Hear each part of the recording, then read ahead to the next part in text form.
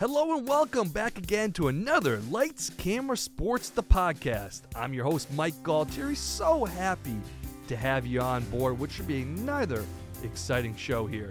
We're so lucky to have the owner of the Hartford Yard Goats, Josh Solomon, coming on. He's going to talk about minor league baseball and how he built a new stadium in the Hartford area. First, I'd like to remind you, please always consider checking us out on SoundCloud, as well as subscribing to iTunes as well. Feel free to leave a review while you're there on iTunes. Also, if you want to advertise on Lights, Camera, Sports, just email lightscamerasportsads@gmail.com. All right, let's get to the interview with Josh Solomon, owner of the Hartford Yard Goats. Hello and welcome to another edition of Lights, Camera, Sports, the New England podcast. Welcome back once again. I'm Mike Galtieri, your host. So happy to have you on. And we're very excited to have another exciting guest here on the Lights, Camera, Sports, the podcast.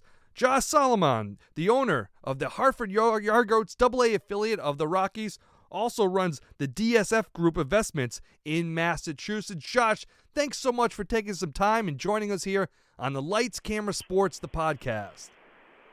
Oh, my pleasure. Happy to be here. So, Josh, let's just talk about you growing up.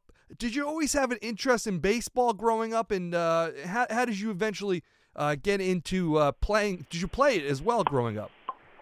Sure. Loved to play, enjoyed it. Career ended, and got to watch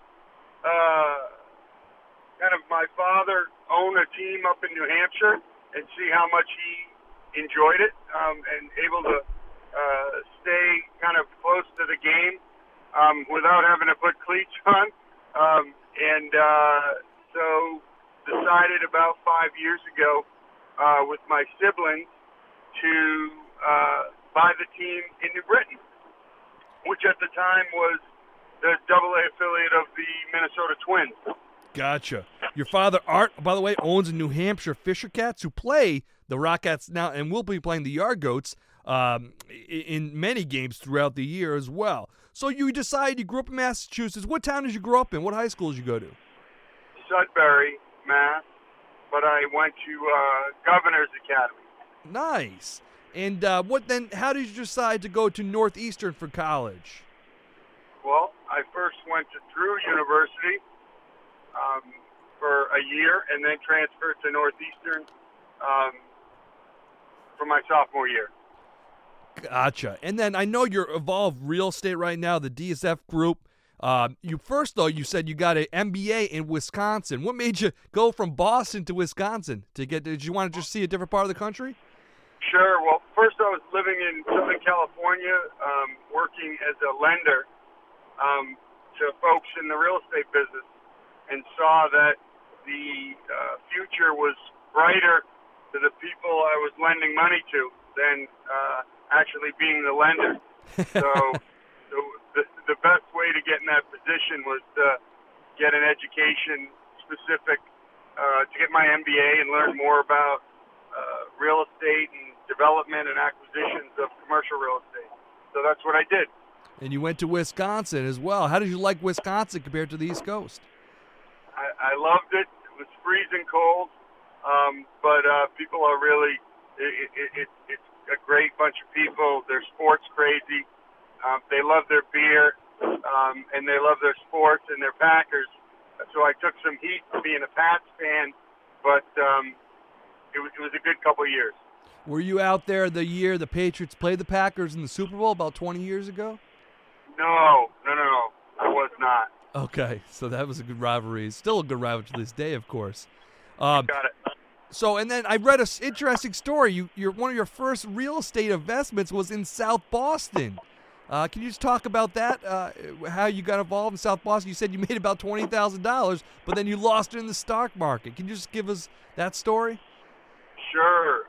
Just a buddy of mine and I saved some money and were able to pick up a building in South Boston that we kind of fixed up and ended up making some money on. Saw that it was something that was interesting and was pretty good at it. But then proceeded to lose it all when I went back to business school investing in the stock market. Okay, and then talk about now how you got involved. How did we get DSF Group Investments? I know you're involved with your father with that. How did that all come together in the recent years? Well, after getting out of graduate school, I was working in Boston for a real estate firm that advised pension funds on their investments in real estate. And after a few years there, decided to set up an investment shop with a colleague from where I was working, as well as with my father. So we started a company, DSF, in 2000 and went from there. And what does it specialize in? What is your type of real estate you guys focus on?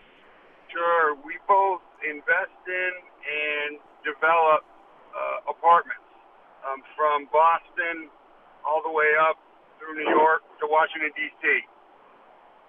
Gotcha. So the northeast quarter, yeah, very populous area. Very interesting. And then you mentioned it earlier. Your father, Art, got involved with the New Hampshire Fisher Cats. He also got involved in minor league baseball down in Bowling Green. Yep. Just talk about how he first got involved doing that, and then how you followed him. Well, I think, it's something that our family loves, and I think the ability to both invest in something that you have interest in, as well as really creating a community asset that really makes affordable entertainment. It's nice to be able to put your capital behind something like that. So the ability to potentially do okay, but really be able to touch the game and really do something for the community, which I think is it's rare that you have the opportunity to do that. Really create a kind of a double bottom line. Yes, it needs to remain solvent, but you also can really have an impact on communities. And then you got involved, I believe, in 2012. You mentioned your brother, Jim, who, by the way, also owns the Fireplace restaurant in Brookline, which I love. I go there all the time back in my BC days. Yep. Really good restaurant. And your sister, Jennifer, as well. You guys all got involved, and you got involved with the Rockcats. Just give us a play-by-play of how that all happened, which was a team, by the way, that was very successful. Bill Dallin, Coleman Levy were great owners. The team is doing well. Just give us how you got involved in that. Sure. So, I think we've been fortunate in our real estate investments, and so a good way to both find something that I could do with my siblings, as well as potentially have a successful investment. We looked around. We saw how much my father enjoyed it. And then we started to look at opportunities to potentially buy a club. And I think, seeing kind of what Bill had going there in New Britain, and that it's close enough to home that could go there pretty regularly. A lot of our family is from Connecticut, and it just made sense. So we jumped on it. You got the deal done in 2012, and then what were your first impressions of New Britain when you got there, and the Rockcats themselves, and the first couple years? Well, I think a real committed fan base. I think what we also saw was there was a lot of issues related to the stadium. And the deal around kind of who would maintain it, and some of the issues there really started to rear their head as we had Jackie Bradley get hurt rounding second base because of some field-related issues.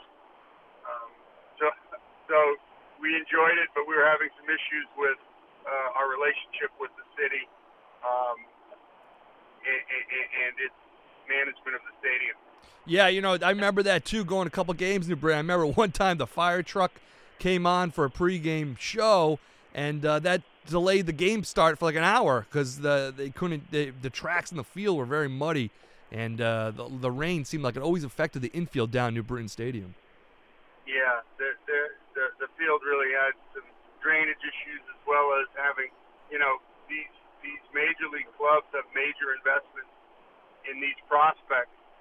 So the fields need to be kept to a standard so folks don't get hurt. They have, large investments in these guys. So that was clearly an issue that we had. And that segues that segues very well.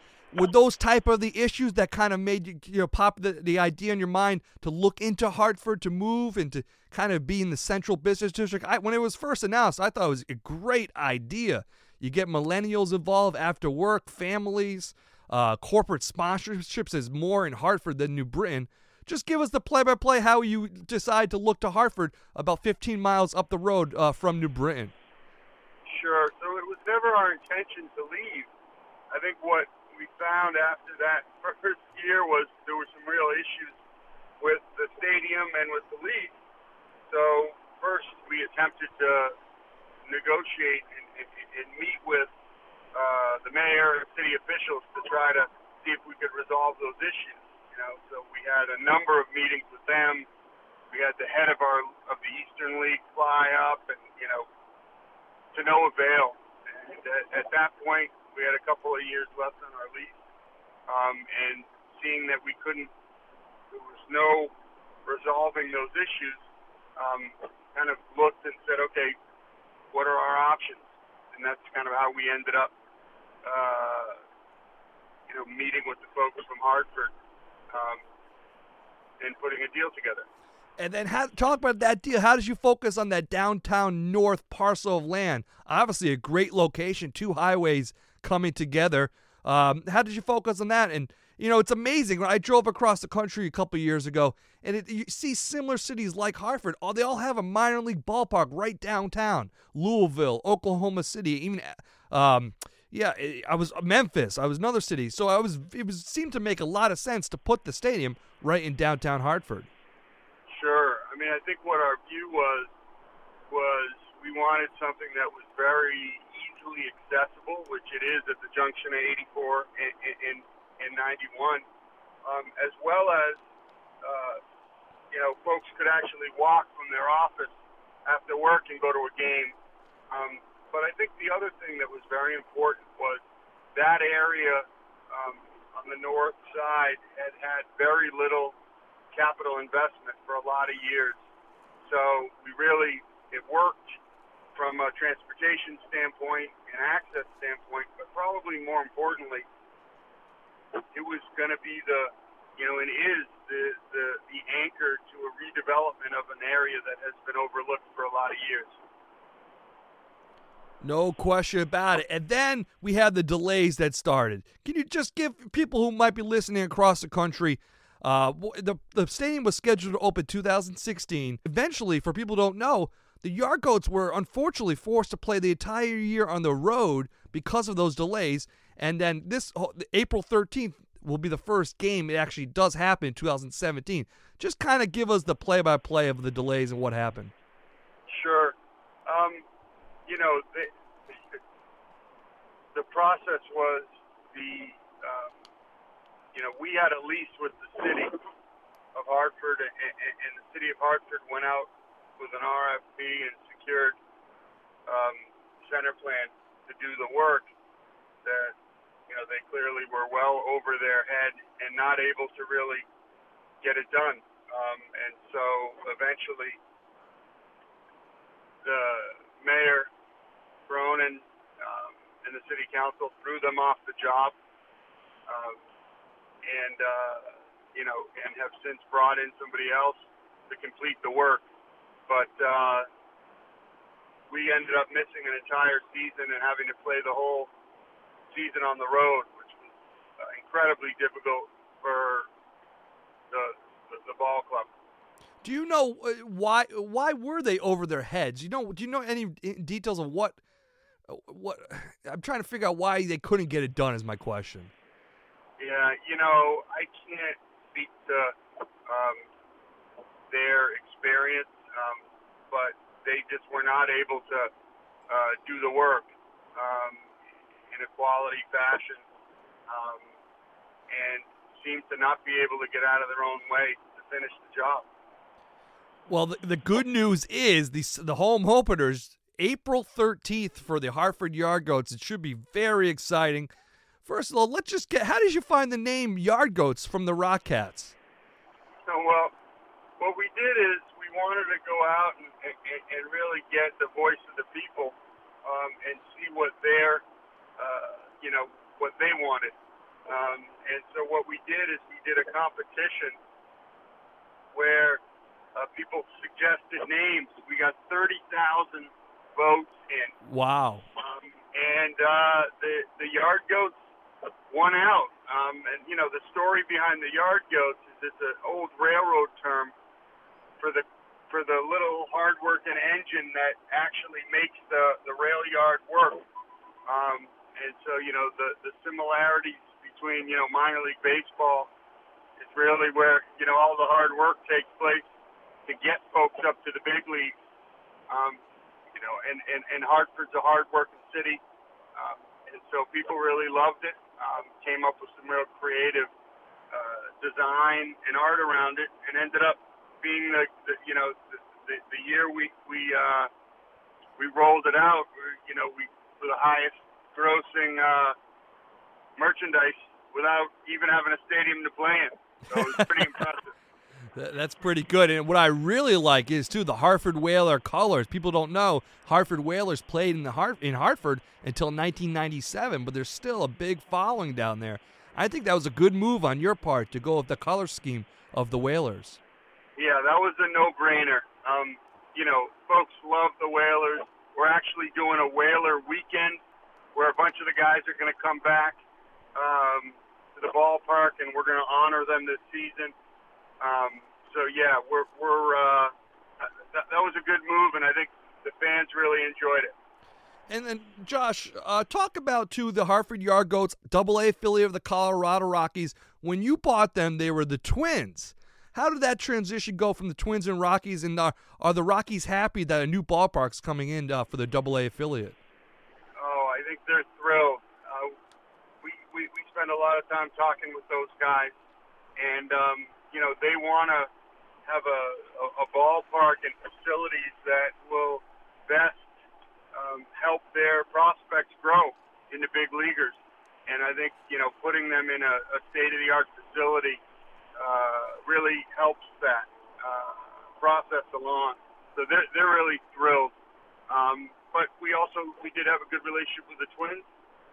But I think with a lot of the uncertainty going on about whether the ballpark was going to get completed, I think there might have been a little too much history there. Gotcha. Talk about, too, the great sponsorship support that I've heard about since moving to the new downtown ballpark. Aetna, Travelers, I know, has evolved. Just talk about all the new sponsors you were able to brought in the improvement in that regard since New Britain. Sure. The corporate community has been hugely supportive, as have just the fans. But, whether it's Dunkin' Donuts, who's our naming sponsor, who named the entire ballpark, Dunkin' Donuts Park, to Travelers Insurance, to the Hartford, to Frontier Communications, to Connecticut. It's really the who's who of Connecticut business has really stepped up and been very supportive, and not just to the team, but it speaks to their commitment to the city of Hartford. Yeah, no question about it. I think it fills a big void as well. I know my family's company, Pro Courier in West Hartford, when you take clients out to baseball, you have to go to Boston or New York before that. Really, now it's nice in the capital city to take clients out, especially clients who are in the Hartford area, to a minor league, a brand new ballpark in downtown, and there's a high appeal for that. Yeah, no question. I mean, people were hungry for it, and I think they're going to see the style of ballpark that they'll have never seen before. got a 360-degree concourse. It is we've really brought the action as close to the fans as possible. Fans surround the bullpens. You're 45 feet from home plate, closer to home plate than the pitcher. We have, just a whole host of great activities for families. And the nice thing about minor league baseball as well is, tickets start at $6. Average is about $9 or $10. It's less than a movie. And it sure is a lot more fun and interesting. So we're really excited about it, and it's been great. The feedback that we've gotten from the community has been huge. As I think you probably know, we sold out opening day in the first 30 minutes. All of our premium seats have been sold. It's incredibly exciting, and I think the ballpark is really going to be something that the folks from this community are going to be able to be very proud of. Do you think we get any food from the fireplace down in Brookline, down in Hartford? Maybe one day. I think, people will have to settle for Bear's Barbecue or Scott's Beef Patties, some of the other local vendors that we're going to have in the park. Yeah, that's really cool. I remember, I heard too, there's even going to be a bar, an elevated bar in the center field area. You got it.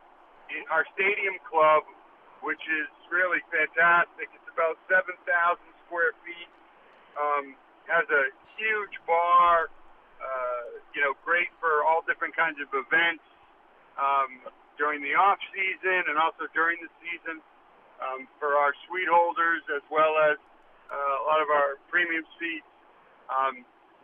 There's a lot of interesting places to see the games from. That was one of the things that we really pushed, was making it so that you could come to the ballpark 10 or 11 times, and each experience there have kind of a much different feel for the park from a different vantage point, whether it be in the stadium club or in our Heineken party deck or Connecticut party deck. There's a lot of neat spots. And to talk about the parking too, say someone coming from Glastonbury or West Hartford, where do you want them to park in the downtown Hartford? Well, there's a number of parking lots that surround the ballpark, and we have secured, $5 parking. Wow. Around the park to make it kind of affordable. You'll be very close to the ballpark, so 5-minute walk. There's loads of parking all around the stadium. And last question, Josh, just talk about the business dynamics of minor league baseball and stress to the people the importance of buying tickets. Obviously, minor league baseball doesn't have a TV deal, so the sponsorships, tickets become, I assume, a vital source of revenue for you at the minor league AA level. Yeah, well, that's the engine that drives the club and lets us stay here, is kind of the community really taking part in it. And we're doing a whole host of things for kids to get the kids involved. We're having kind of internship programs to expose the kids to the 15 or 20 careers you can have in baseball, never having to put on a pair of cleats or swing a bat, whether it's broadcasting or marketing or culinary arts. So we're really trying to do a lot with the community school system. The community is vital to our success, but we've seen huge support from those folks. So yes, it is very important, but we're very encouraged by what we've seen to date. And where can fans purchase single game tickets? I know you said opening day's already sold out, April 13th, but just explain to fans how they can get tickets for Yargoats throughout the summer. Sure. You can get them online at our website, but also in the next 2 days we'll be opening our ticket office right at the ballpark. So, Yard Goats baseball you can check, but as well as showing up at the stadium. That's great, and I know as well, people if they can't go to the games, you can also hear the Yard Goats on radio. I'm friendly with Jeff Dooley. He's been there a while, and just talk about where fans can find them online and on the radio to hear Yard Goats games. We are going to be all over it. We are broadcasting our games in English and Spanish. You can listen on from our website. We have a whole host of different broadcasting partners where you'll be able to tune in. That's great. And talk last question. Are you gonna have a little friendly rivalry with your dad when the Yard Goats play the Fisher Cats? You got it. Absolutely. There's a lot of pride riding on that one. So we're pretty excited.